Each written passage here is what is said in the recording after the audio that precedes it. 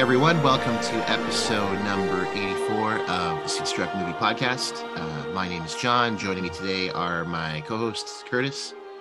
Hello. And our special recurring guests. We have first Katie. Hi. And Simon. Hey. Cool. And Quinn, I think, will be joining us as well too. We'll seamlessly integrate him, so it'll sound like he was here the whole time. You know, he was in the background. Editing magic. Yeah, he was doing, he was doing the bass. He was in the background, tinkering with everything. But he'll be He's joining on us. the synth, Yeah, exactly. So today's episode, we're the main topic we're going to be talking about. Of course, we're doing our Ridley Scott watch series. It's the next entry in the series, the 1985 fantasy film Legend. A film that this was actually my first time watching it. I know we have Katie on, and Katie, you had mentioned before, like this was like this is either your favorite movie or like one of your all-time favorites. So absolutely, yeah. So I was like, okay, I'll be very excited to bring you on and like for all of us to talk about this movie.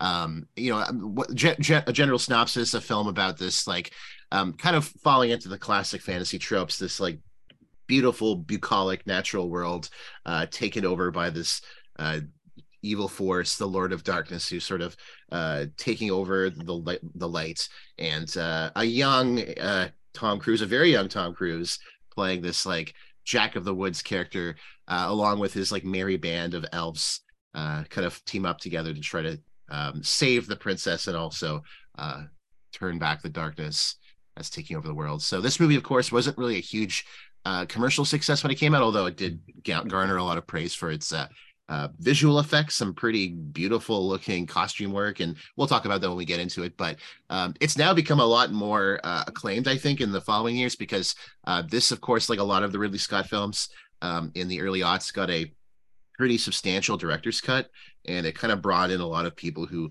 either weren't really fans of it during its original kind of run, especially in the United States, versus those who are now kind of coming back to it who've never seen it before. And so it's kind of garnered a lot of attention that way. So the film is now kind of like considered a little bit of a cult classic now amongst film goers. So excited to talk about that one, of course. But before we do, we'll start off. I guess we could talk about newest additions to our watch list, stuff that we're looking to check out soon. So Curtis, why don't I pass the baton over to you? You can get us started. Yeah, so I picked up the book Daisy Jones and the Six. I don't know if it's any good, but it was recommended to me, and I thought after I finished reading the book, the first edition is the TV show, which just came out. Yeah. I think it has good reviews. It's called Daisy Jones and the Six, and it's a musical drama. Looks It's a cool. mini series, and it's basically kind of aping on the real life story of Fleetwood Mac, because as we know, like the Rumors album was super successful, but also a super turbulent period for the band too. So it kind of tries to recapture the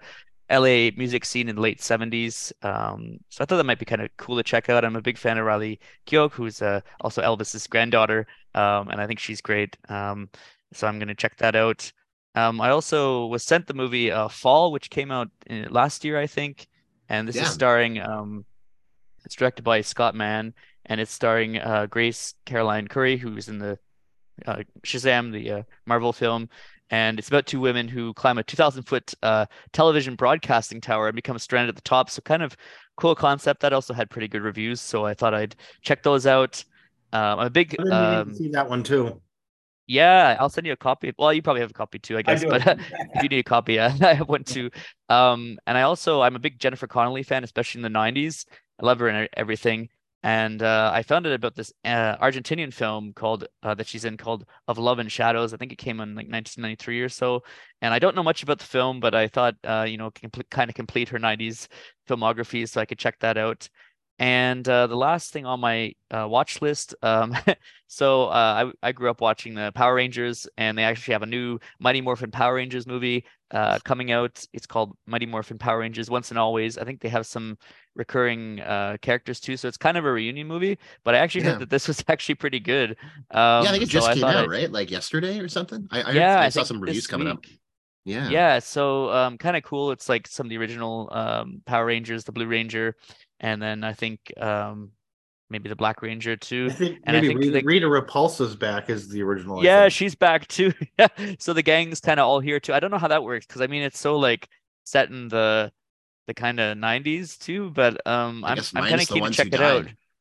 Yeah, I guess so. And obviously the character who played the Yellow Ranger, who is Trina Kwan in the show, she died in real life too. So actually, her daughter on the show is the new Yellow Ranger too. So Oh, that's cool. yeah, so I didn't know that. I might check that out. So they kind of honor her memory, which is kind of nice. And obviously, it's a little bit, I don't know, it's still a little bit racist, with the color kind of coordination. But like, I mean, it sounds pretty good. It's like a 1 hour special, I think. So kind of keen to see if they pull it off. But I might check that out. What about you, Katie? What did you add to your watch list this week? Okay, so I want to watch The Unnameable, which is like a 1980s adaptation of a Lovecraft story of the same name. Okay. Lots of practical effects, very cheesy, but I've heard it's worth a watch. One of my coworkers was really pushing it, so I told her I'd do it. And then I also want to watch Nightbreed, similarly dark and cheesy. It's based on a Clive Barker novella called Cabal. Cabal. And it's I've heard mixed things about the film. I heard you have to watch the uncut edition, like the director's cut. I heard that's the one to watch if you can watch the full edition. Yeah, it was a little bit too cheesy for me, but I heard that's the one to watch. I love Nightbreed. I've seen it many times. I think it's on the theater. Check out both cuts. They're both kind of different. Okay. The different endings, definitely. They what they did was they like 10 years later they restored a bunch of footage and made a director's cut, or not, maybe even 20 years later. It was sometime later they came across a bunch of footage, and then that's how the director's cut came about. I like the movie for its monsters and stuff. They did really good the makeup and the prosthetics. Fun movie. I love practical effects, and I think that might be why I like Legend so much. Oh, sure. So I definitely want to watch that. And then finally, I am going to try to watch Stalker, which is a Soviet that's a great film. movie. Try to watch is the key words on Stalker. It's slow. It's slow, and also like whenever I try to like find it to stream it, it always disappears. So I might have to suck it up and purchase it, but we'll see. But I think I can do it. I made it through Come and See, so I think I can make it through Stalker. You can do anything. If you can make it through Come and See, you're all set. Yeah, but that's it. What about you, Simon? On my to watch list, I've got not a lot, actually. I've been watching a lot of stuff. UFO Sweden, something I picked up. I think everything's in the title there for you. Yeah. It's Swedish. It's about UFOs. I don't know much more beyond that. Let's see what else. Oh, well, we got Guardians of the Galaxy 3 coming up in a couple days. We got a whole bunch of movies coming to the theaters. I might actually go to the theater. I haven't been to the theater since the last Star Wars. This is pre-COVID. Oh, wow. Yeah. Wow. Yeah. I want to watch the new Evil. I want to watch Evil Dead Rise, but they didn't have it anywhere here, so I was like, there's damn that. it. And also Return of the King is coming back to theaters. What? Yeah, that's right. Yeah, the 20th anniversary. Wow. Might still be able to catch it this weekend, but I think it's going to go away real quick. I wish they did more stuff like that. That's all really on my watch list. My have watched list is much longer, but Curtis, what's on your list?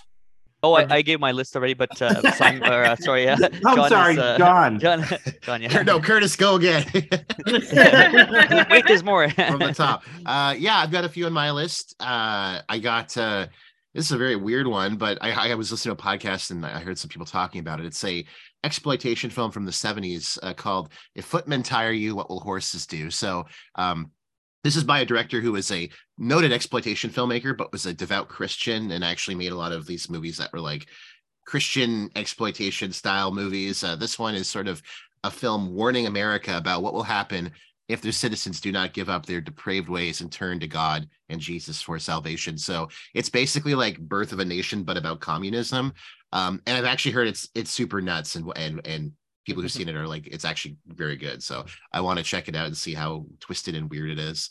Another one on my list is I'm a big fan of the Important Cinema Club podcast, and they're kind of champions behind Moturn Media and notably like kind of the Matt Farley and Charles Roxburgh. They're kind of small town D-level filmmakers. I think they're from New England, and they make a lot of these like really kind of low budget films, kind of using all their like friends and family and people in their town. But they've actually kind of got a good reputation. They make like films that some people said are pretty fun, pretty great. So one of these films is called Freaky Farley, and it's about a local peeping Tom named Freaky Farley who's embroiled in a tale of murder, monsters, ninjas, witches, angst, terror, insecurity, and madness. So sounds pretty good. So I'm gonna check it out. I think almost all of their films are like out up on YouTube. So I might watch that one, and then eventually get into some of the other ones. So, and my last one, I love my Seagal, even his later stuff, because it's so stupid. So I want to watch Code of Honor, the 2016 film he did. It's DTV, Steven Seagal schlock. Very excited to see a very low effort Steven Seagal. The rumors about his movies are they're just a way to launder money for the Russian mob. Oh yeah, by watching this movie, I'm supporting. He can buy his new sunglasses and moo with the proceeds. Because it's always set in some Eastern Bloc country, and yeah, it just makes too much sense. But my favorite is when he met Lushenko in Belarus, and like I can't remember what he gave him. He gave him like a plate of like broccoli or something. He's like, "This is a gift," and he's so stone faced, and I was like crying laughing watching it. It's so funny. It's nuts. Somebody at work, so I work at a library, somebody donated one of his movies. I think it's called On Deadly Ground. Yeah. And, okay. And so what I have to do is when somebody donates a DVD, I have to basically see if we have it in the system, see if anybody is going to watch it. And I look it up, and it's nowhere in the library cooperative. Wow. Our whole county is like a cooperative. Nobody has it. And I look it up, and I see the reviews are abysmal. And then I look it up on WorldCat to see if any other libraries in the country who will like lend it through an interlibrary loan has a copy. And nobody does. And I was like, wow, this is terrible. I'm gonna add it. So it's now in our collection, sitting proudly there. And every once in a while, I'll do like a DVD display of bad movies, and I put that out. It hasn't circulated yet, but maybe someday. Yeah, that's by Seagal standards. That's a classic. So it's a yeah. He is an oil fighter. Yeah, he's fighting. He's on the good side of that one. He's on America's side. He beats up guys in the bar for being mean to Indians and stuff. I really liked I mean, I'm not supposed to really have this view, but I just don't like Steven Seagal at all. So like when I watched Under Siege, I was like hoping that Tommy Lee Jones would actually like kill him in the movie. And I was like, yes, Tommy Lee Jones. We all were that way. Hey Quinn. Hey guys, sorry I'm late. No, all good. Actually, good timing because we were just about to wrap our watch list edition. So Quinn, you have one on your list, so you've made it just in time. Okay, great. Yeah, so I added a movie called Nightmare from 1981, and it is about a mental patient who embarks on a murder spree upon escaping from an institution. Looks terrible, which means I can't wait to see it. Yeah, it's one of those banned horror cult films. I just kind of came across it. I don't know if it's on Shudder. I'll have to find out where it's streaming, but yeah, no, it looks kind of good. Like seems like sort of a gory, hour and a half 80s horror flick. So yeah, that's the only thing I have on my watch list for this week. Also to note, it's on Tubi, that movie you're talking about. So like all great movies are. Yeah. Okay, yeah. I was gonna say all the yeah, that's where a lot of horror fans go, it seems. That's the true cinephile experience is Tubi, where I could see 5 commercials about Canadian milk. I love it. Yeah, that's it. Canadian milk. I just see like HIV drug commercials. Yeah, your kid's you got an HIV epidemic or something. That's all you're getting. There's this black guy, and he's got this like really creepy long beard, like a wrestler's beard. Wow. And every time I see it, it creeps me out. It's like down to here, and it's just like this. And I'm like, oh, dude, your creepy beard. No, get out of here with that. And he's on like 5 commercials. Wow. All right. Well, I guess then we can get into our what we watched this week. We've all watched quite a few things. So actually, Quinn, why don't you kick us off then? So what did you watch this week? Okay, sure. Yeah, I watched a documentary series, National Geographic, called 9/11 One Day in America. It's a 6 episode series. It came out in 2021, and it recounts the whole story of September 11th with everything that went on, but it's also more to do with the firefighters and the police and the paramedics, but also the survivors, particularly from the North and South Tower from New York. It's a heavy hitter, man. I was choked up. It's very heavy, but just the details and how these people survived and everything, and the stories about the lives that were lost was it hit me pretty hard. So, but besides that, phenomenally made docu series. So I definitely urge you to check that out. What about you, Simon? What'd you watch this week? I got a lot of good stuff. So last night I was wicked drunk and I was about 2 a.m. I was watching Excellent. watching Spice World, and Nice. so everybody. Who's your I wanna favorite? know- Who's your favorite Spice Girl, Simon? I can't decide. I think it's still Baby. I like Scary Spice. I like Scary Okay, Spice. all right, we're gonna go around. I want to hear everybody's favorite Spice Girl. Oh, I always loved Baby Spice when I was a kid, so I'll stick with Yes, her. Baby. Yeah. Queen, Baby's the same for me. I was a huge fan. Yeah. Katie. I always thought Sporty Spice was cool. Yes. There you go. There you go. Cool. Yeah. Well, after watching the movie, Scary Spice came off as the bitchy Spice, to be honest. Whoa, yeah. Well, she's Scary Spice. She's from Leeds. Hence the name. Fierce. She's fierce. I mean, she was definitely the alpha of the group. She was the Mo Howard of the Five Stooges. I want to see a Spice Girls like Three Stooges like short when they're like just Right? messing around, nailing like nails into his foot by accident or something. I want to see that.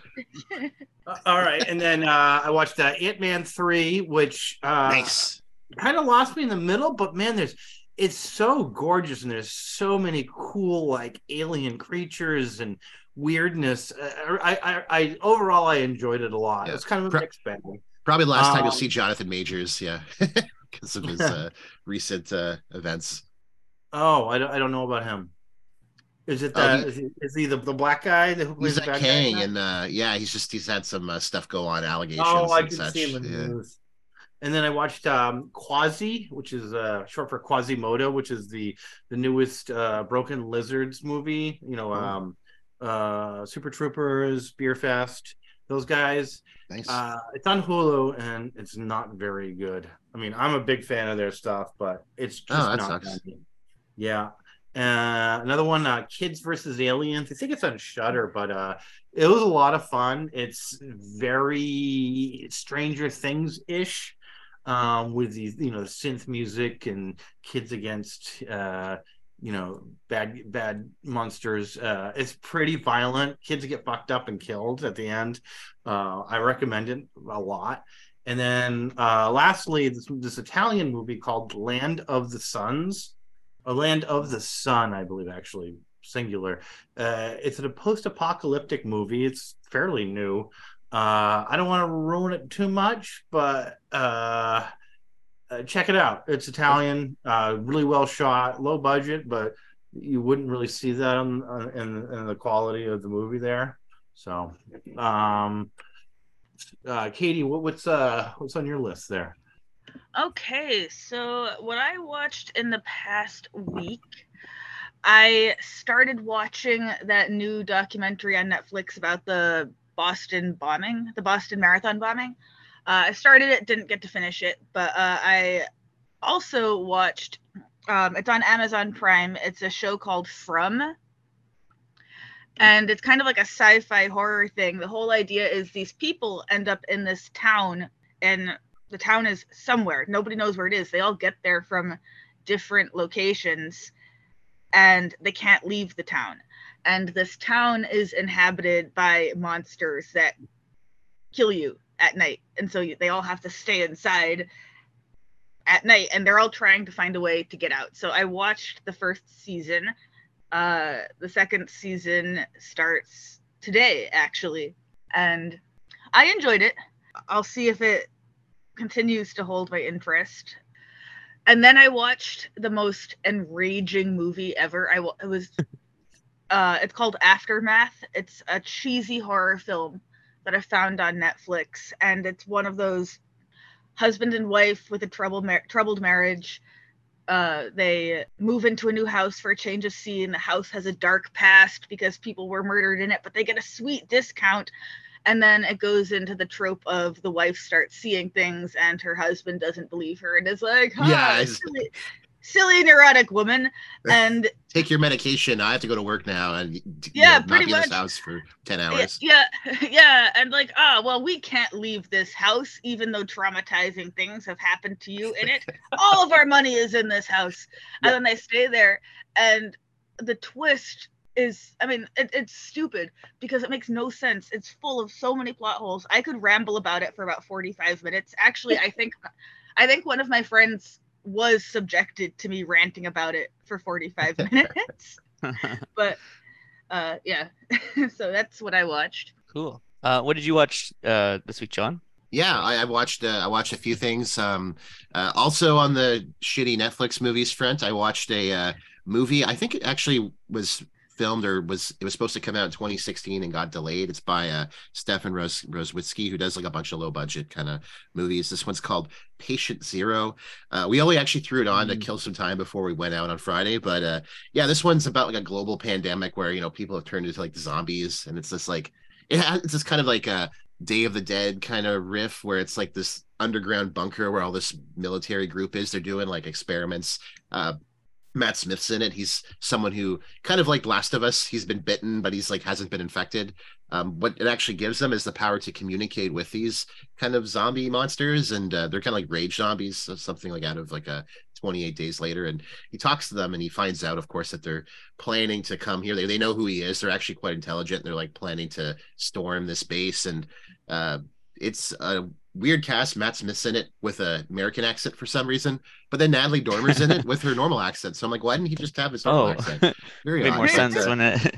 Yeah, it's pretty low budget because it looks like it's all filmed in like an Amazon warehouse. Like there's only like the same four sets. But it's actually kind of fun. It's really great. Stanley Tucci shows up, and he's playing this like super smart monster who's like the kingpin of all of them. And it's any movie where I see Tucci gang, I'm pretty happy about. So he's pretty great in it. So yeah, not a good movie by any means, but a good way to kill.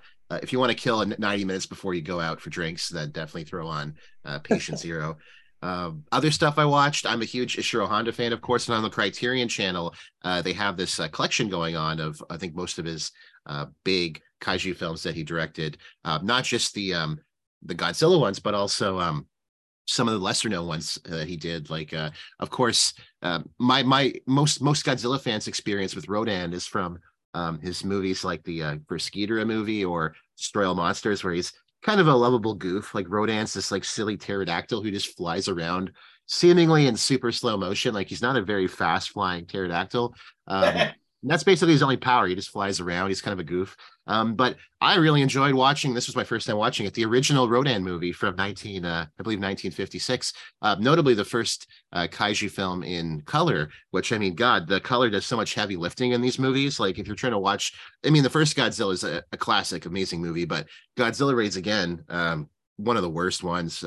Personally, but Rodan it looks beautiful, and it's actually a very interesting film because it's much more in tone to the first Godzilla movie, where this strange phenomenon is happening. Like there's this local mining community, and they all of a sudden get terrorized by like giant insects that come out of the earth, and it's like they're killing people. It's very disturbing. But we find out as you watch the film, and of course, as the title suggests, this is actually a red herring. These are actually insects that are being eaten by Rodan, who's kind of also emerged. And the way they shoot Rodan is really cool. Like he's like flying like supersonic speed. He's getting chased by jets. Like he looks 30 times faster than he does in any of the other Godzilla movies. It's quite incredible. And there's some really great destruction later in the film when Rodan's really going buck wild and whole cities are getting blown up. It's really, really great movie. I think it's if you're someone who's watched the Godzillas but wants to get into some of the other kaiju stuff that's not really the main Godzilla film, I'd say Rodan's a really great one. And also Mothra, the first Mothra movie, is also pretty good as well too. But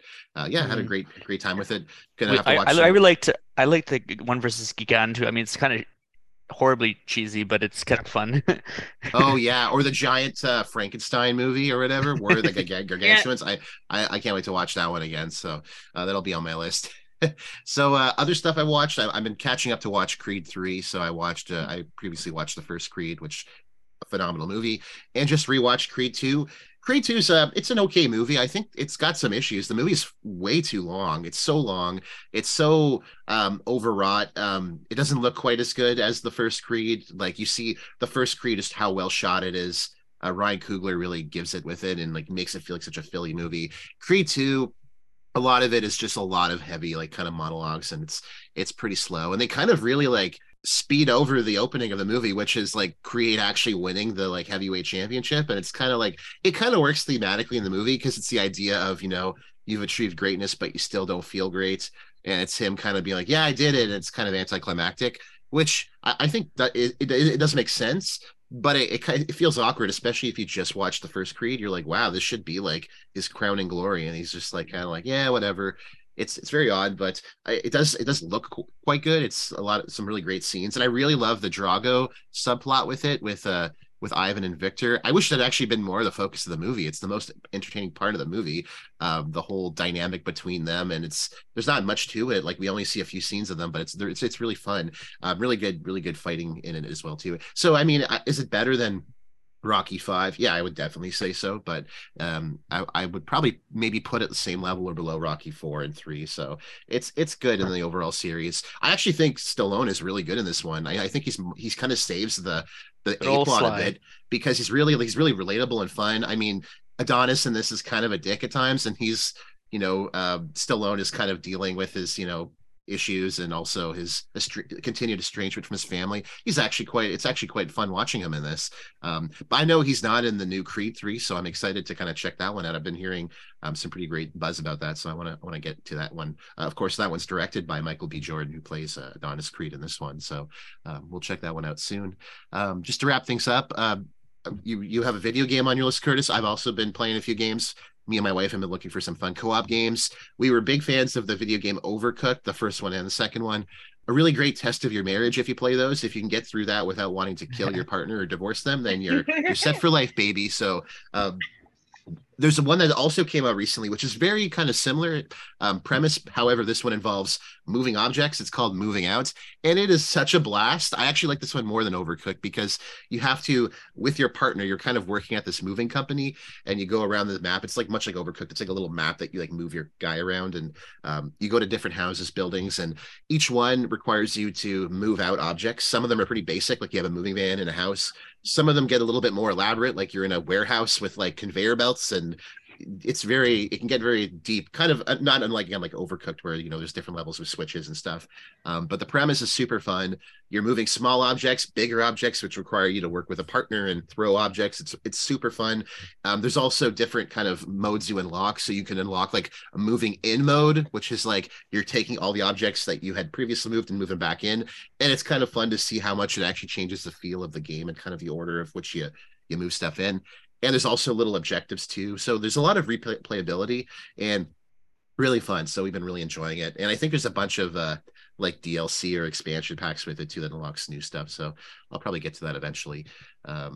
Last one I watched, went to the Bytown for the monthly drunken cinema event. This one was for the movie, the live action Scooby-Doo movie from 2002. And I was blown away. Like they did not expect it to be a total sellout, and it was. There was over 450 people there. The busiest I've ever seen that theater in God 5-6 years. It was packed. The beer line was like going all the way to the stage. It was insane.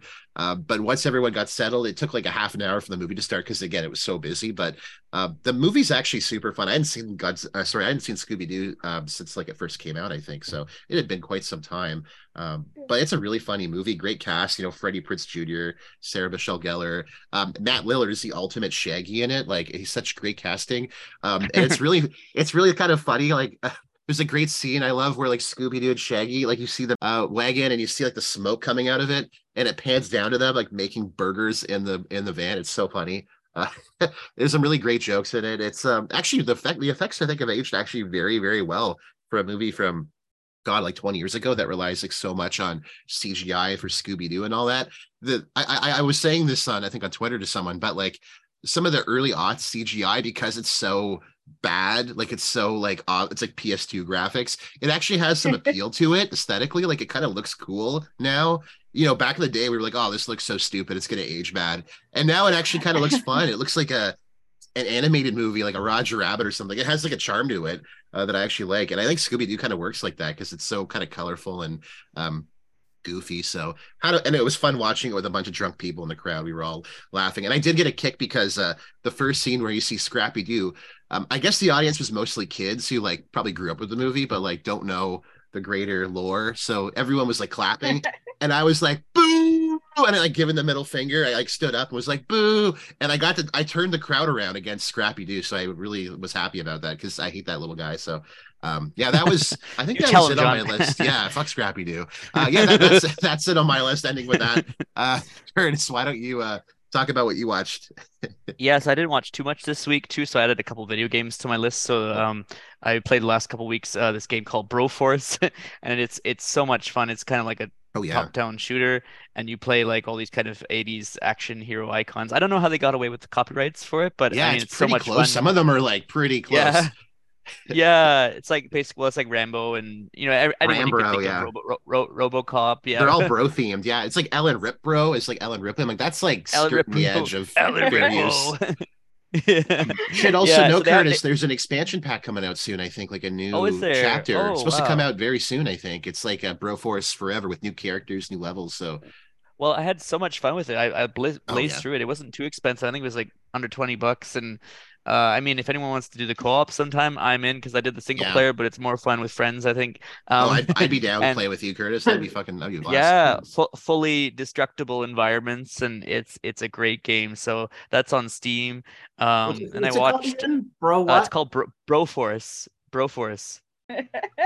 Oh, it's like a super fun co-op game. Yeah, it's $14.99. It's so good, Simon. This is a game you would love. I think you would love this game. You would be obsessed with this game. Yeah, I'm obsessed with this game.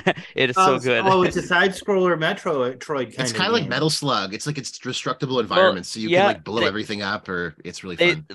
What's nice is it's not like Metro in the way that like enemies regenerate. Like you destroy them and they're gone. So unless there's like some alarm going, they're not coming back. You could blow them. You could blow up the whole map. So it's so much fun and endlessly fun, and a couple good boss fights too. So I watched Yellow Jackets season 2. I'm about halfway through the second season. Love the first season. It's one of my favorite shows on the air right now. It's about a bunch of it's set in two different timelines. So in the early timeline, the 1990s timeline, it's about these high school girls, and they're on a soccer team, and they get stranded in the Canadian wilderness, and they resort to tribalism and cannibalism. So kind of like a Lord of the Flies kind of setup. What happens to these girls when they're in a society of their own, outside of organized society? And it's really well done. I think there might be a supernatural element. I'm not quite sure yet. It's kind of ambiguous. And then the other timeline is when they're adults and deal with the trauma, and there's like cults, and it's so much fun. So not quite as strong as the first season, but halfway through the second season, and I love it too. And it asks a lot of questions, but it doesn't do the full Lost thing where they're giving more questions and answers, which is nice. As it goes on. Yeah. Yeah, exactly. It has one of my favorite actresses in it, Melanie. Yeah. Oh yeah, she plays one of the adults. Yeah, she's cool. Yeah, she's really great. But I thought she was really cool. My favorite is in that I love Christina Ricci. I think Christina Ricci is great in everything, and I think she's kind of had a renaissance lately with being in Wednesday, and she really steals the show. She plays the adult version of Misty Quigley, who's this kind of psychopathic nurse character, but she actually really cares about her friends, and she's really awkward, and I actually really like her, and I think she looks really stunning too. Like she's just an amazing actress inside and out. And I also really liked Juliette Lewis is really good in it too. She plays like an adult version of Natalie, and it's really nice for Juliette Lewis because I feel like I hadn't really seen her after the 90s, so it's nice to see her in more films, TV shows again. And I also watched so I'm really interested in this story. It's a story of Katya and Maurice Kraft, who were the two French volcanologists. I mentioned it in another documentary I watched earlier this year called The Fire of Love. And they also appeared in Werner Herzog's full-length documentary Into the Inferno. So I watched The Fire Within, Requiem for Katja, and Maurice Kraft. So yet another, this is probably the third documentary about the story. Wow. This came out this year too. It's Werner Herzog's latest film too. It's a little bit different than Fire of Love too. So they're kind of interesting companion pieces because they're both about the same thing. They recorded hundreds of hours of volcanic activity, and then they were unfortunately killed in a pyroclastic flow, which is when a volcano erupts and you have this kind of cloud of gas and debris kind of coming down the mountainside. But this is more of a lament for their story too. But it's really well done. You know, you kind of get a glimpse of their lives, but also like how the communities around them were devastated too. So a lot of these communities, you know, the next day they'd wake up, you go to the town and it would look like, you know, Pompeii, like just like Mount, you know, everything was just totally done. And a lot of these communities too, they're, you know, in South America and stuff, that they can't really afford a lot of infrastructure too. So it was really really powerful to see a lot of those stories. And I think, you know, Werner Herzog is kind of a master filmmaker, so he's really interested in showing a lot of things that you probably haven't seen before, or having an interesting angle on the story. So I think it was well done. So I would say I like this one a little bit more than Fire Love, but they're good companion pieces, I think. And obviously Into the Inferno is interesting if you want to know more about volcanoes. So definitely all three are worth checking out. And the last thing I did was I played an adult video game called Treasure of Nadia. It's on Steam, and I really like the story for this one too. So that's why I kind of wanted to mention it too. So you're on this island and you're surrounded by beautiful women, and like, but it's actually really cool. Like you have to go looking for treasure in the jungle, and you can find like talismans. And I'm trying to build a dehumidifier right now. I don't know what that has to do with anything. What but is like, going on in this game?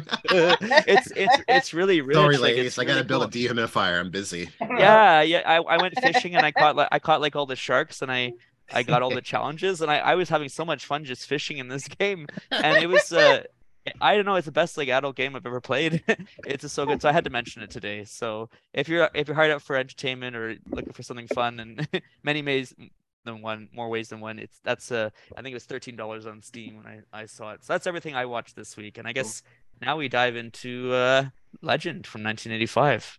Yeah, so we'll talk a little bit about it, of course, just to kind of high level. Of course, this movie, when the production history wise, it was actually Ridley was working on The Duelist, and he was inspired to actually make this movie. He kind of wanted to make originally a planned project on Tristan and Isolde. He had kind of been inspired, of course, as well by like classic fairy tales, Brothers Grimm, stuff like that. Of course, in the early mid '80s, Ridley Scott for a period of time was actually attached to Dune, which of course he ended up that fell through. That ended up going to David Lynch. So after that fell through, he then was able to kind of come back to this story. Of course, the original screenplay by it being written by William Hortzberg. I think the script, I took a little bit of gander at it. Some of it's a little bit darker, actually, in the script. So there's some changes they made to the movie to be a little bit more kind of mass appealing.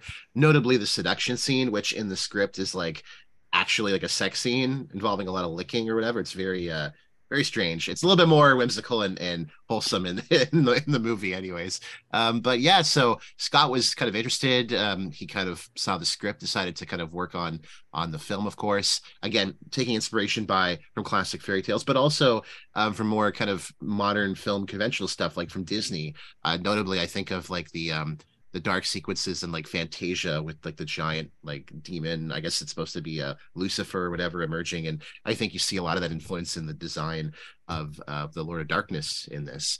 And of course the special effects in it, you know, being probably the most like popular part of this, just the beautiful costuming, and everyone's so wet and moist. There's so much glitter. This is like the most glittery movie I've ever seen. I have this written And down. bubbles. I'd like to know the glitter. Oh, it bubbles, budget. yeah. What is the glitter budget for this movie? I assume they bought a glitter factory and just did the production outside of a glitter factory, because even the devil has glitter on his little horn, on his little hoofs. Yeah. What we know now about microplastics, you know, very tragic. I know. And also a lot of like when they're in the beautiful landscapes, we get all the like pollen. I'm like, if you have an allergy, this would be the worst place in the world to be, because you just see so much pollen flying around. Yeah, so Rob Bottin, who actually worked on the special effects, a pretty popular special effects crewman who actually had previously designed the makeup on The Howling. He had also done some work with Ridley Scott on Blade Runner as well too. And at the time, it's kind of pretty popular. He was already contracted to work on John Carpenter's The Thing, so had a pretty great run there. And he of course did most of the special effects work, of course, all the beautiful costuming as well too, notably the Lord of Darkness. Good old Tim Curry with his giant demonic self. Yeah, and I guess we can kind of get into it. So I know this movie came up previously. I think Katie, you were on a podcast with us and had mentioned about Legend, how much you love the movie, and talked a little bit about that. So I mean, we can maybe talk about our experiences with this movie. I've never actually seen Legend, although I do recall Tim Curry as Lord of Darkness. So I think I have seen it on TV probably at one point when I was a kid, but I don't recall ever sitting down and watching this in full. But I know, Katie, you've mentioned this is one of your favorites. So what's your experience with this this movie? So I first saw this when I was very, very young. I think like 4 or 5. I watched it at my grandparents' house, and then because I was a small child, I did what every small child does and demanded to watch it over and over and over again, ad nauseum, and my parents were slowly driven insane.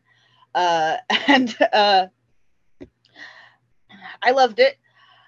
The version that I grew up with was, of course, the theatrical release, because that's the only one that was available until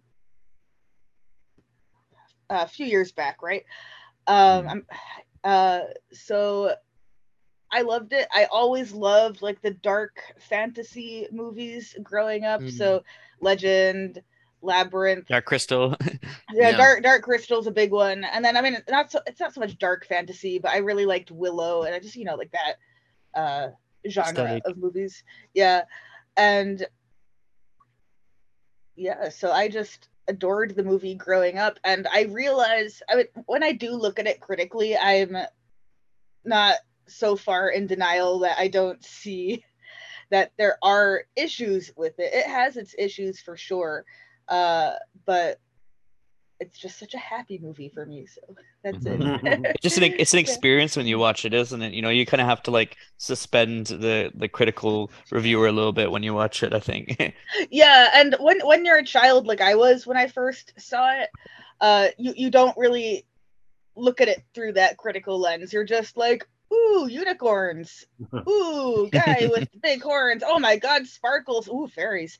So like that doesn't bother you at all. So I think that I kind of held on to that. I mean, and now that when I look at it, like there are issues, but I don't care. I still love it.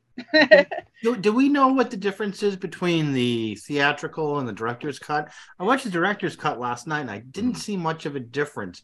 I did notice that they cut out quite a bit of the hag scene, Yes. and which is my favorite scene in the movie, and I was really disappointed. But beyond that, I don't know. I didn't see any extra bits that came out to me. Yeah. Yeah. So there are like it's snippets of dialogue mostly. Okay.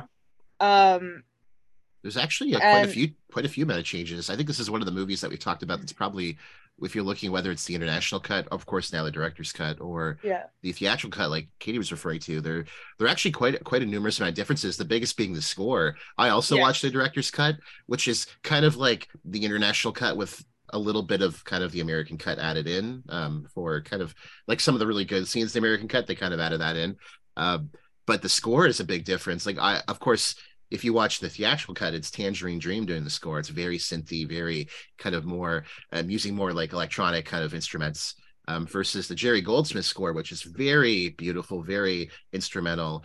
It also, I watched a few scenes kind of back and forth. I think I watched like the dance scene with the dress. And it's like with the Tangerine Dream score, it's so synthy, it's so like poppy almost. And then you watch it with the Jerry Smith score, and it's kind of like a waltzy kind of tone to it. It definitely adds a bit of a difference. And actually, the history behind that's kind of cool too, because Jerry Goldsmith, of course, had done the score for Alien and kind of had a really shitty experience working with Ridley Scott, because like he did the score for Alien, and then Ridley came in after and like changed up the order of the music, edited some of it. So a lot of the stuff, and I think like the credit score was supposed to be Jerry Goldsmith, and it got changed. Like there was a bunch of changes made that he wasn't happy about. But he did get hired to work with Ridley on this film and did a full score and actually spent like a lot of time on it. I think it was like a 6 month project. He actually started working on it like pre-production. So I think the waltz sequence where they're dancing was originally filmed silently, and then he actually wrote the music to fit that scene. So some of the work had been done while the movie was actually being made to kind of fit the mood of the movie better. But when it was first test screened, American audiences were like, not kind of mid. They weren't the most happy about the movie, and of course, to go cheap on it, they decided to change the score for the United States, going with Tangerine Dream. So I think for a lot of viewers, the Tangerine Dream score is what people grew up with or what they saw, and it's a good score though. I got to say, I really like it. It's odd to watch it after if you've watched one or the other, I think, but it makes for a kind of a new viewing experience at the very least. Sorry. Go ahead. Oh, so I adore the Tangerine Dream score. Like, obviously, that's the one I grew up with. But when I watched them both, and I find value in both because, as John says, like, the score is a major difference and it changes the feel of the movie. But to me, like, the aesthetic of the film, it's so 80s and glitter everywhere and frigging bubbles. Oh, like, bubbles! like, yes, so many bubbles. Let's just throw some bubbles in. Like, I just feel like that fits better with Tangerine Dream. Like, it's not really a classical fairy tale in my mind. So yeah, I don't know. To me, the Tangerine Dream score and Legend go together very well, and I love the score, and I listen to it sometimes just for fun. But yes. Quinn and Simon, did you guys watch this one growing up? Because I actually watched it much later. I was obsessed with Tim Curry, and I just I thought I had to watch him as Darkness, like so.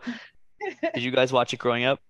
No, this was the first time I've ever watched this movie, and holy shit. Like Katie said, that there is the odd issue here and there, but like just visually, holy shit. Like the more I see of Ridley Scott, and I must admit, I haven't seen all of his movies. Like I mean, thankfully for the Watch series, I will, but Blade Runner is one of my favorite movies, but like the cinematography in this and just like the characters like Blix and all this stuff, dude, this movie was fucking wild, like and like just a visual masterpiece. It really was. Like I found the dialogue to be a little bit like a little bit much at sometimes, but like man, this was just I my notes here, I've got it that everything's very claustrophobic.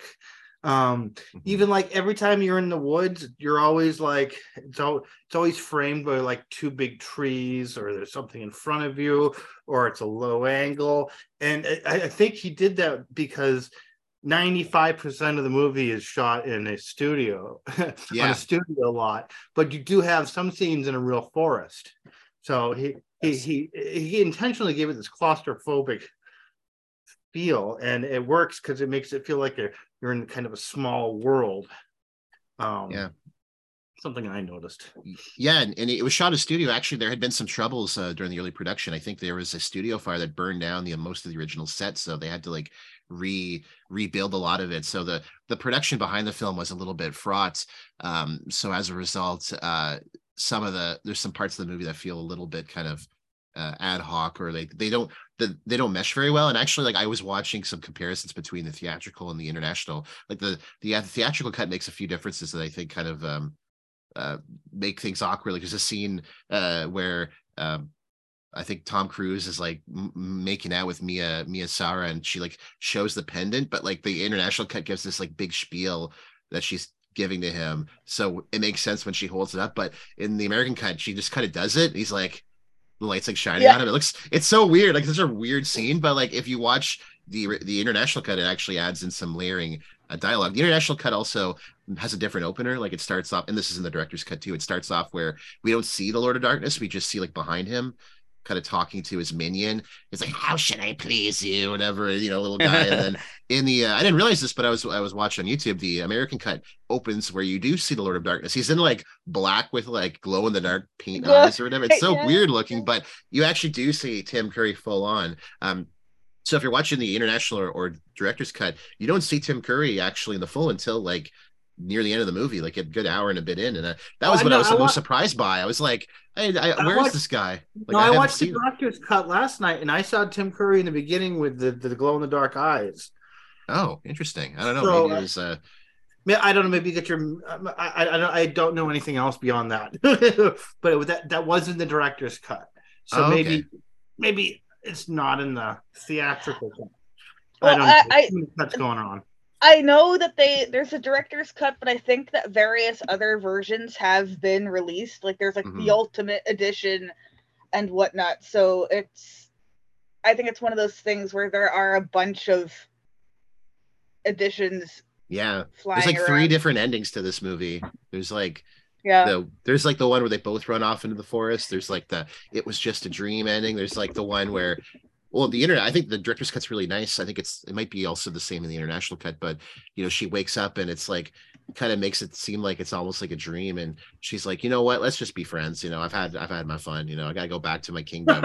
And he's kind of like, all right, I'll wait for you, which makes sense in the movie because he's like this man of the woods character, like a Jack of the Green. He's kind of this like forest entity that like it's actually supposed to be that he's actually immortal. It's not really clear in the movie. I think in one of there's a deleted scene where he gets stabbed by the Lord of Darkness with the unicorn horn, and like he doesn't die, which tells you that he's immortal, but otherwise he wouldn't know. But I actually think that ending's quite nice. I was like, oh, this is a beautiful ending. It's like they go their own ways. But so of course the movie is about, of course, this Princess Lily, or I think in the theatrical cut she's not a princess, she's just like a lady of status. A lady, just a lady, just a lady. She is frolicking in the woods with baby Tom Cruise pre Top Gun. I think this came out like a year before Top Gun, so this is like right on the cusp of Tom Cruise. Weird to think that Tom Cruise worked with Ridley Scott before he played in Top Gun. I mean, Tom Cruise had such an interesting career. I mean, now he's kind of his own machine in Hollywood, but you know, he used to work with actual directors, which is weird to think of nowadays. But so Tom Cruise is in it playing the lovely Jack of the Woods, and they're frolicking and they're in love, and we see some stuff that happens. Lily kind of doesn't come off very strongly in the beginning of the movie because she wants to like see the unicorns, and we find out, of course, at the same time, this I guess the goblins are trying to capture the unicorn horn or chop it off so that they can use it. I kind of zone out a bit, but I guess they want to use kind of the power of the horn to sort of take over the land and kind of turn the light into dark. There's this constant kind of motif of light versus dark, and the idea of Lily being like pure and innocent and contrasting with everything else in the world. And it kind of follows into the tropes of kind of classic myths as well too, like Tristan Isolde, but also I think the story of like Persephone's in it as well too, with like I got an Adam and Eve kind of story out of it. Like the unicorn was like the forbidden fruit, and it's true. Everything got fucked up, and because Jack's like, don't do it, pleading to her, and she's like, I'm gonna do it. It's like, all right. It did remind me a lot of aspects. I get maybe it's the aesthetic too, and at that time period, like Katie said, with the dark fantasy, but a lot of it did remind me of the Dark Crystal, just kind of the allegories and that sort of thing too. Yeah. This was such a huge period for like, I guess, the dark fantasy, because he had like like Willow too, and even kind of mythical like fantasy, like you talked about Excalibur recently, and I think that came out in the early 80s. Like that whole run of like Dark Crystal, Excalibur, Willow, of course, like the 80s was really like a prime period for these types of films. It was a golden age. Kind of went away a bit. The golden age. It kind of went away a bit, I guess, a little bit in the 90s. For whatever reason. I think maybe this film unfortunately might have been a kind of a reason for that, because theatrically didn't gross very well. It actually didn't do so well box office wise, neither internationally nor domestically in the United States. It was a bit of not a total bomb, but it definitely was a bit of went under standards of what people thought. And again, I guess when they test screened it, because there had so many reshoots and cuts, like it didn't initially appeal to a lot of audiences, and so they made a lot of cuts to make it a little bit more actiony, a little bit more like, even I think some of the scenes with Tom Cruise in it, like notably we were talking about Meg Mucklebones, the like sea hag that pops out of the water. He's the best part of the movie. The director's cut, he's like, you know what, like, you're so beautiful, like I don't want to mess with you, and he like shows her like the mirror, and in the American cut it's like a 1 minute scene. She pops out and he's like, rah, cuts her. I'm like, that's it's pretty quick. So it makes him a little bit more actiony, and actually some of the scenes where I think in the American cut he like right away goes after her to kind of save her, but in the international cut or the director's cut it's a little bit more it doesn't make him as brave. He feels like they're both more both characters are kind of innocent and kind of a little bit out of their element. So I think it almost kind of works a little bit better that way because it feels a little bit more like a fairy tale in a sense. But yeah, I think the biggest point of this for me was just the visuals, as Quinn said. Like there's so much of the mise en scene and the shots of the forest. Like there's so much like pollen and the trees, and it has that kind of, I don't even know what they call lighting. It's not like bloom lighting, weird thing, but it reminded me of the dream sequence in Happy Gilmore, just because I watched that movie not long ago. Like it's all like overlit and like the unicorn shines so brightly, like it has that kind of bloom lighting. Yeah, every shot is like packed with stuff to see. Like when you're in the dungeons beneath, is like skulls and there's all everything. There's not a lame moment on screen. Yeah, and even all the characters have these like odd ways of talking. Like the goblins, of course, are all screechy and kind of like, yes, they have that kind of affect to them. And there's also, what is it, the kid, the honey thorn Gump, who's like the wood critter. Oh, he's great. He's like, yeah, and like he has that kind of odd affect of talking. Yeah. So actually, the whole movie was ADR'd too. Yeah. Everybody ADR'd. Well, here's a fun fact about that. So the main goblin Blix was played by the actress Alex Playton. So she did a great job. That was her voice. She sadly passed away in 2011. She dubbed Gump. She's doing Gump's voice because the actor David Bennett is Swiss, and you might know him from The Tin Drum. If you've seen that, that's him. Okay. And he had his very thick Swiss German accent, so they were like, no. So Alex Playton dubbed Gump, but in the German version, David Bennett is voicing Gump and is dubbing over Alice Playton as Blix. Oh, so that's so odd. Yeah. So that's like a fun piece of movie trivia that I can impart. The Legend heads are watching all the cuts. They're watching the German dub. They're watching the director's cut. Yeah. I mean, I love this movie, you guys. Like, I cannot stress that enough. I only kind of wish that, like, I watched it. I was watching a copy online. I wish, like, from what I can tell, this just got recently like an Arrow release, but not in 4K. Like this desperately needs like a 4K like restoration because like, it looks beautiful, but at the same time it's a little bit fuzzy. And I was like, this would look so beautiful. I thought it looked a little fuzzy too. Yeah, like I want to see like a new modern theatrical run in 4K, like with I don't know, just it would look so beautiful, like beautiful 4K widescreen. But yeah, there's just so much stuff going on. It's very wet. I love a good wet movie, and this movie has got so many characters who are just moist and sweaty. Moist movie. I was gonna say it's a moist movie. Diving in the water, and it's or when they get to like the dungeon and it's like he's getting put into the pie or whatever, and it's like there's just so it's pretty dark. I think I love these kind of movies where like if you're a kid, they can kind of come off as a little bit, terrifying or scary. A lot of kids who grow up with these kind of movies, these are almost a little bit of like trauma. These are like their first foray into horror, a little bit. Like some children, this is what they watch before they get into the proper horror films. Those ogres are like beating on people in the torture chamber and stuff. And I was watching that last night. I'm like, wow, they're really chopping up this guy. Yeah, it was pretty dark for kids. I like that. We need more of that. Less Harry Potter and more legend. More, yeah. And of course, Tim Curry playing Lord of Darkness, the design of him is amazing, and his voice, he has that kind of like layered demonic voice going on. It makes him sound so menacing. And I think it works kind of better in the cut where you don't see him proper till that scene, where the kind of the seduction scene. And it's a really kind of great moment in the film too. Like I think for a lot of people, that's like one of their favorite scenes is like the dancing. And of course, where he's like later, where he's like, please sit. I want you to sit. She's just like, I will not sit, and like kind of talks back to him. And so a little great dramatic moment too, because you also don't really fully know if she's going to like betray him or not, or if she's actually going to, kill the unicorn. And great effects on her too with the dress and the black makeup, very very kind of twisted looking. Again, almost reminded me a lot of like Maleficent, very kind of classical Disney kind of makeup and effects. It kind of looks a little bit like that to me. Yeah, for me that whole part in the middle brings the movie to a screeching halt, and like the first two acts of the movie, I'm like, oh, I love this movie. This is perfect movie. And then that happens, and I'm like, oh, this sucks. I feel like Big D needed more to do other than seduce. and he's kind of a bitch. Like he's always asking his parents for help and stuff. Like, figure it out, dude. You're the Prince of Darkness. I thought he was going to be more of the focus of the movie, and he's kind of, he doesn't do a whole lot, and he's kind of No, like, he doesn't do a lot. yeah, he pawns off all the work to his all the hard labor to his minions. That's the greatest detriment of the movie is that the villain really, he looks awesome, but he doesn't do anything. Yeah, I don't think the action shot all that well either. The editing's kind of a little bit weird when they're doing the sword fighting, like especially coming right from the Duelist. The Duelist is phenomenal. The ADR, the sound effects, and the Duelist are incredible. And then you watch this, and the fighting's a little bit, for me anyways, I found it a little bit less engaging. And the ADR also, I found the ADR at that kind of ending climax a little bit odd too. Like there's a part where Tom Cruise yells out, and it sounds like he like recorded it in like a gymnasium. Like it sounds so like echoey and odd. Yeah, but it's pretty fun though. It's pretty exciting. But it works for like the goblins and stuff. I especially like Blix, and he's like, "Yes, goblins are very outspoken. I like to encourage their initiative." Yeah, what a good boss.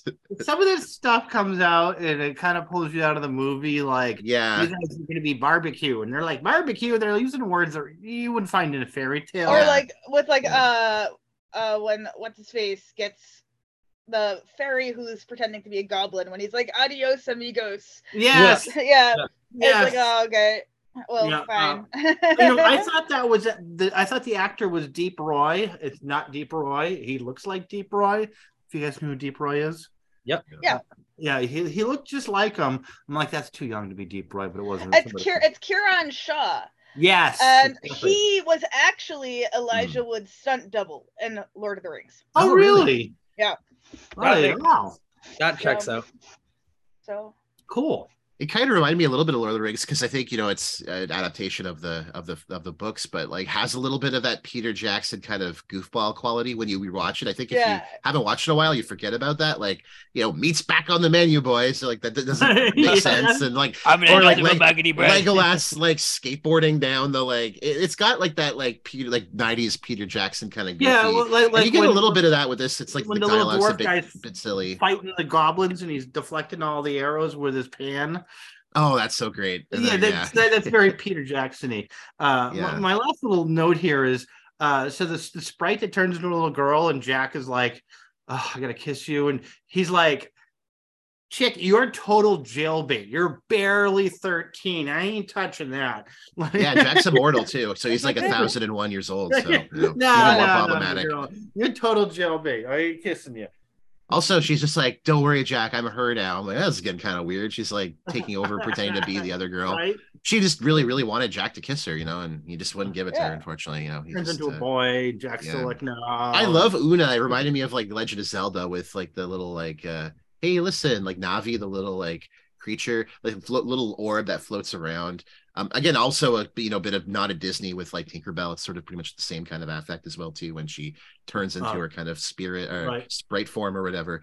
Really, really, really fun overall.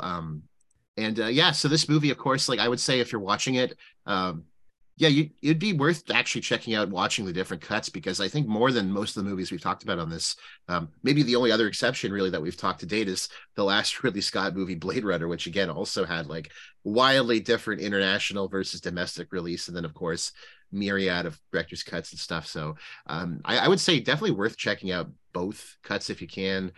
Maybe good to watch the American cut because it's shorter. I think the American cut's like 90 minutes long or something. It's a fairly it's pretty short. The one I watched, the 2 hours. Yeah, the director's cut's like the one I watched was like 2 hours and like 40 minutes. It was a long film. So there's a lot more stuff added in. But I think it's definitely worth watching both of them, especially for all the differences in the score as well too. I kind of expected that I was going to just love the director's cut, and when I saw the kind of comparisons, think it was just way better. But I do think the American cuts do some good stuff. Like it makes it a little bit more actiony. As you mentioned, the Tangerine Dream score works really well for kind of that like 80s fantasy kind of aesthetic. Has that kind of like vaporwave, I don't know, quality to it. It adds a little bit to it with all the visual effects, that kind of dreamy feel to it. I think it works quite well. And anything else you guys want to mention about the film? I know it was kind of fun reading some of the reviews. Like our good old friends, Siskel and Ebert, Gene Siskel, like, Roger, hated yeah. this. See, Siskel hated this movie. He like put it on his worst of 1986 list. Wasn't a fan. Oh, you go. That's going way too far. Which makes sense because Gene Siskel's a total fucking hack. So I'm not surprised. Yeah. More positive reviews, especially in the years to follow. Like, of course, we all know and love Neil Gaiman, who wrote a review of Legend in a fantasy magazine, and he said, like, he talked about like how there's a lot of like glimmers of intelligence in the script, and that's, it actually did some good stuff in terms of the realm of fantasy, the idea of like fairies as being like, capricious and creatures and willful, and kind of understanding like the logic, the psychology of kind of these like fantasy creatures really well. He said, he'll probably make a fairly good novel out of it, but if you go and see the film, don't say I didn't warn you. So the film isn't without its detractors, but I found it, as we said, like visually really fun. There's just so much stuff going on. Yeah, and it's really interesting to come from Blade Runner to this. Like, Blade Runner's cold, dystopian, still very mise-en-scene. You like, still get a that lot kind of of mysticism and dreaminess. You still get that visuality too. Like, I think Ridley Scott as a director, he always has an eye for cinematography too. And even if you look at the costume and the design, like what Tim Curry's spending 5 hours a day or 7 hours a day in the makeup chair just to get that horns on his head. Yeah, it's probably a heavy horn too. Yeah. It looks pretty like weighty. Yeah. Yeah, and also quick thing to note, for Jack, of course, Tom Cruise was casted, but they also took a look at other folks like Robert Downey Jr., Johnny Depp, and also Jim Carrey. It's kind of funny, but so kind of interesting, possible, what if on that front. Of course, Tim Curry was casted because Scott actually just watched a Rocky Horror Picture Show, and so he thought it'd be perfect role for him. And I think watching it again, Tim Curry's so watchable, and he had such a dramatic, like, Shakespearean layer to some of his characters. Yeah, he really understands the assignment, to put it that way, and like whether it's this or Rocky Horror or playing Pennywise, like he always has this like really colorful makeup, like kind of villainous role, and it really sells the pictures he's in. Like, it's so fun to watch. So I guess if there's nothing else really to add, I think maybe we can move on to giving our like final thoughts and our scores. So I guess Katie, this is like one of your GOATs canon films. This is ranked pretty highly. So what did you give it? I mean, of course, I'd have to give it a 5 out of 5, but I do have to add that I am completely biased as well. But yes, I adore it. Cool. Cool. Curtis, how about you? So I was a little bit pretty rough with it, actually. I mean, there's a lot of scenes that I really like. I love the scenes with especially the scenes with Darkness too and Meg.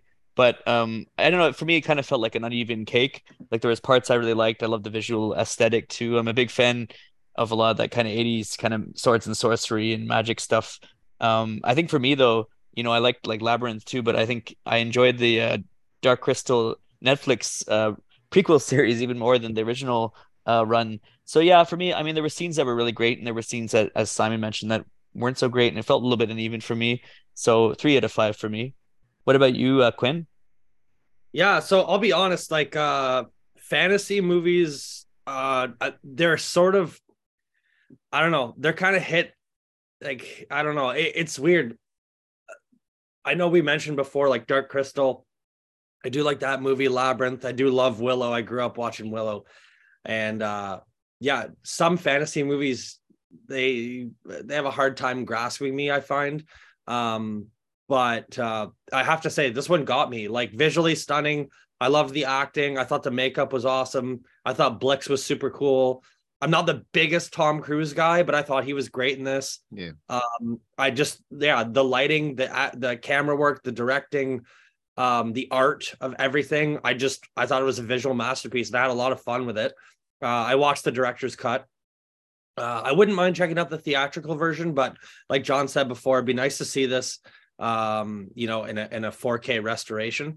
But overall, I thought it did have flaws, but like just the coloring and lighting and everything sort of bumped up my score. So I gave it a 4 out of 5. Definitely looking forward to watching this one again.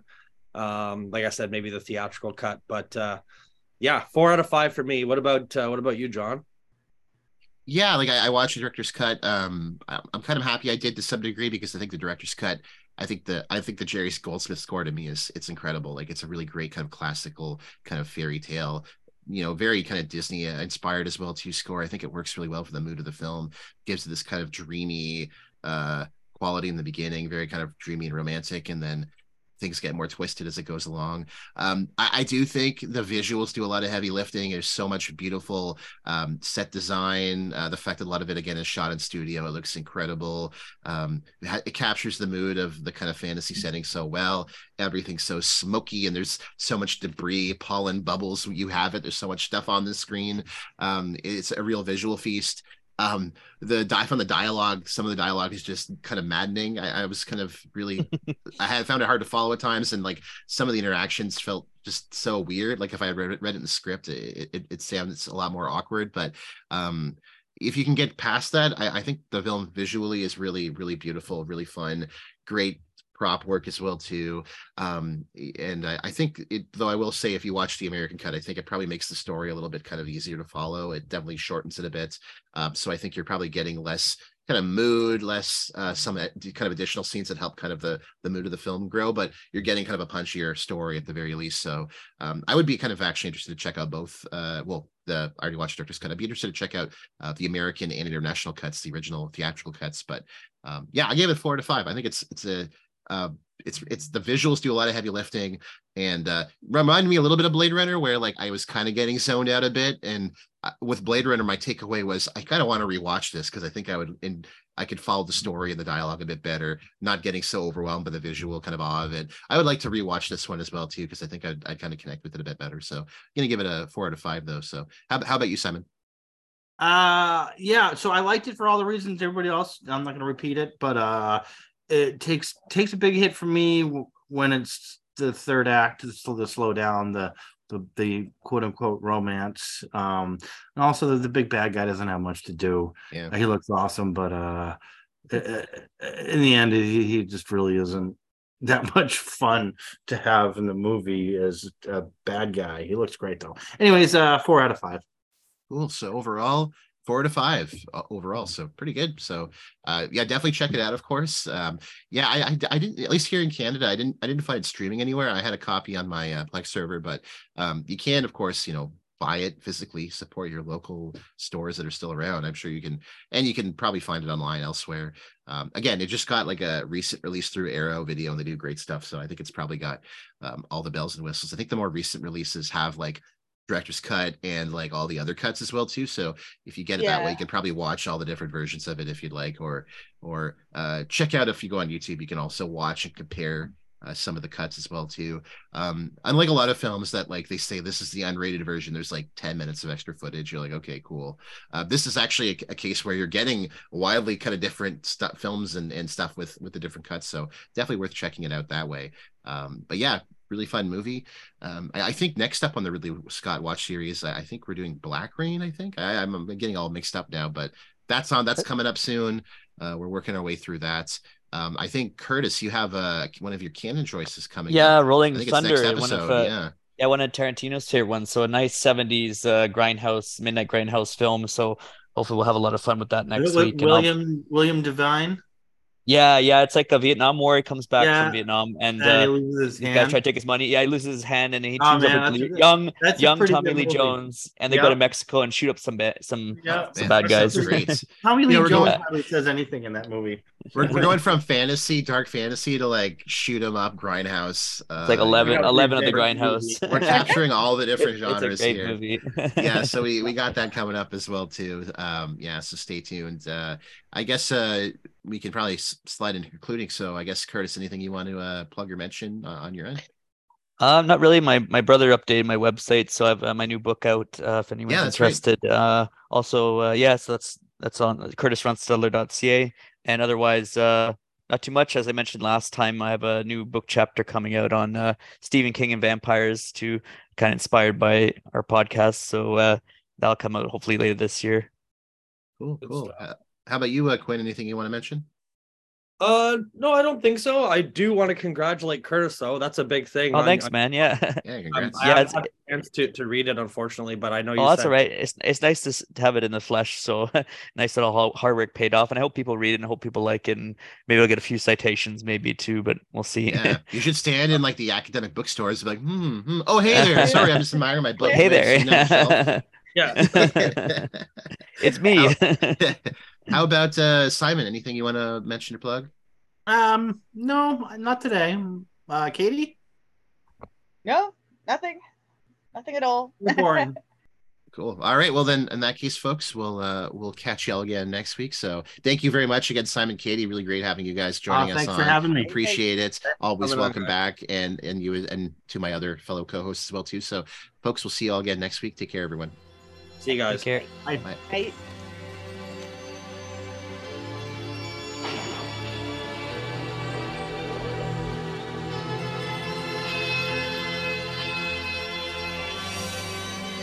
I've seen the mystics lay there once or twice.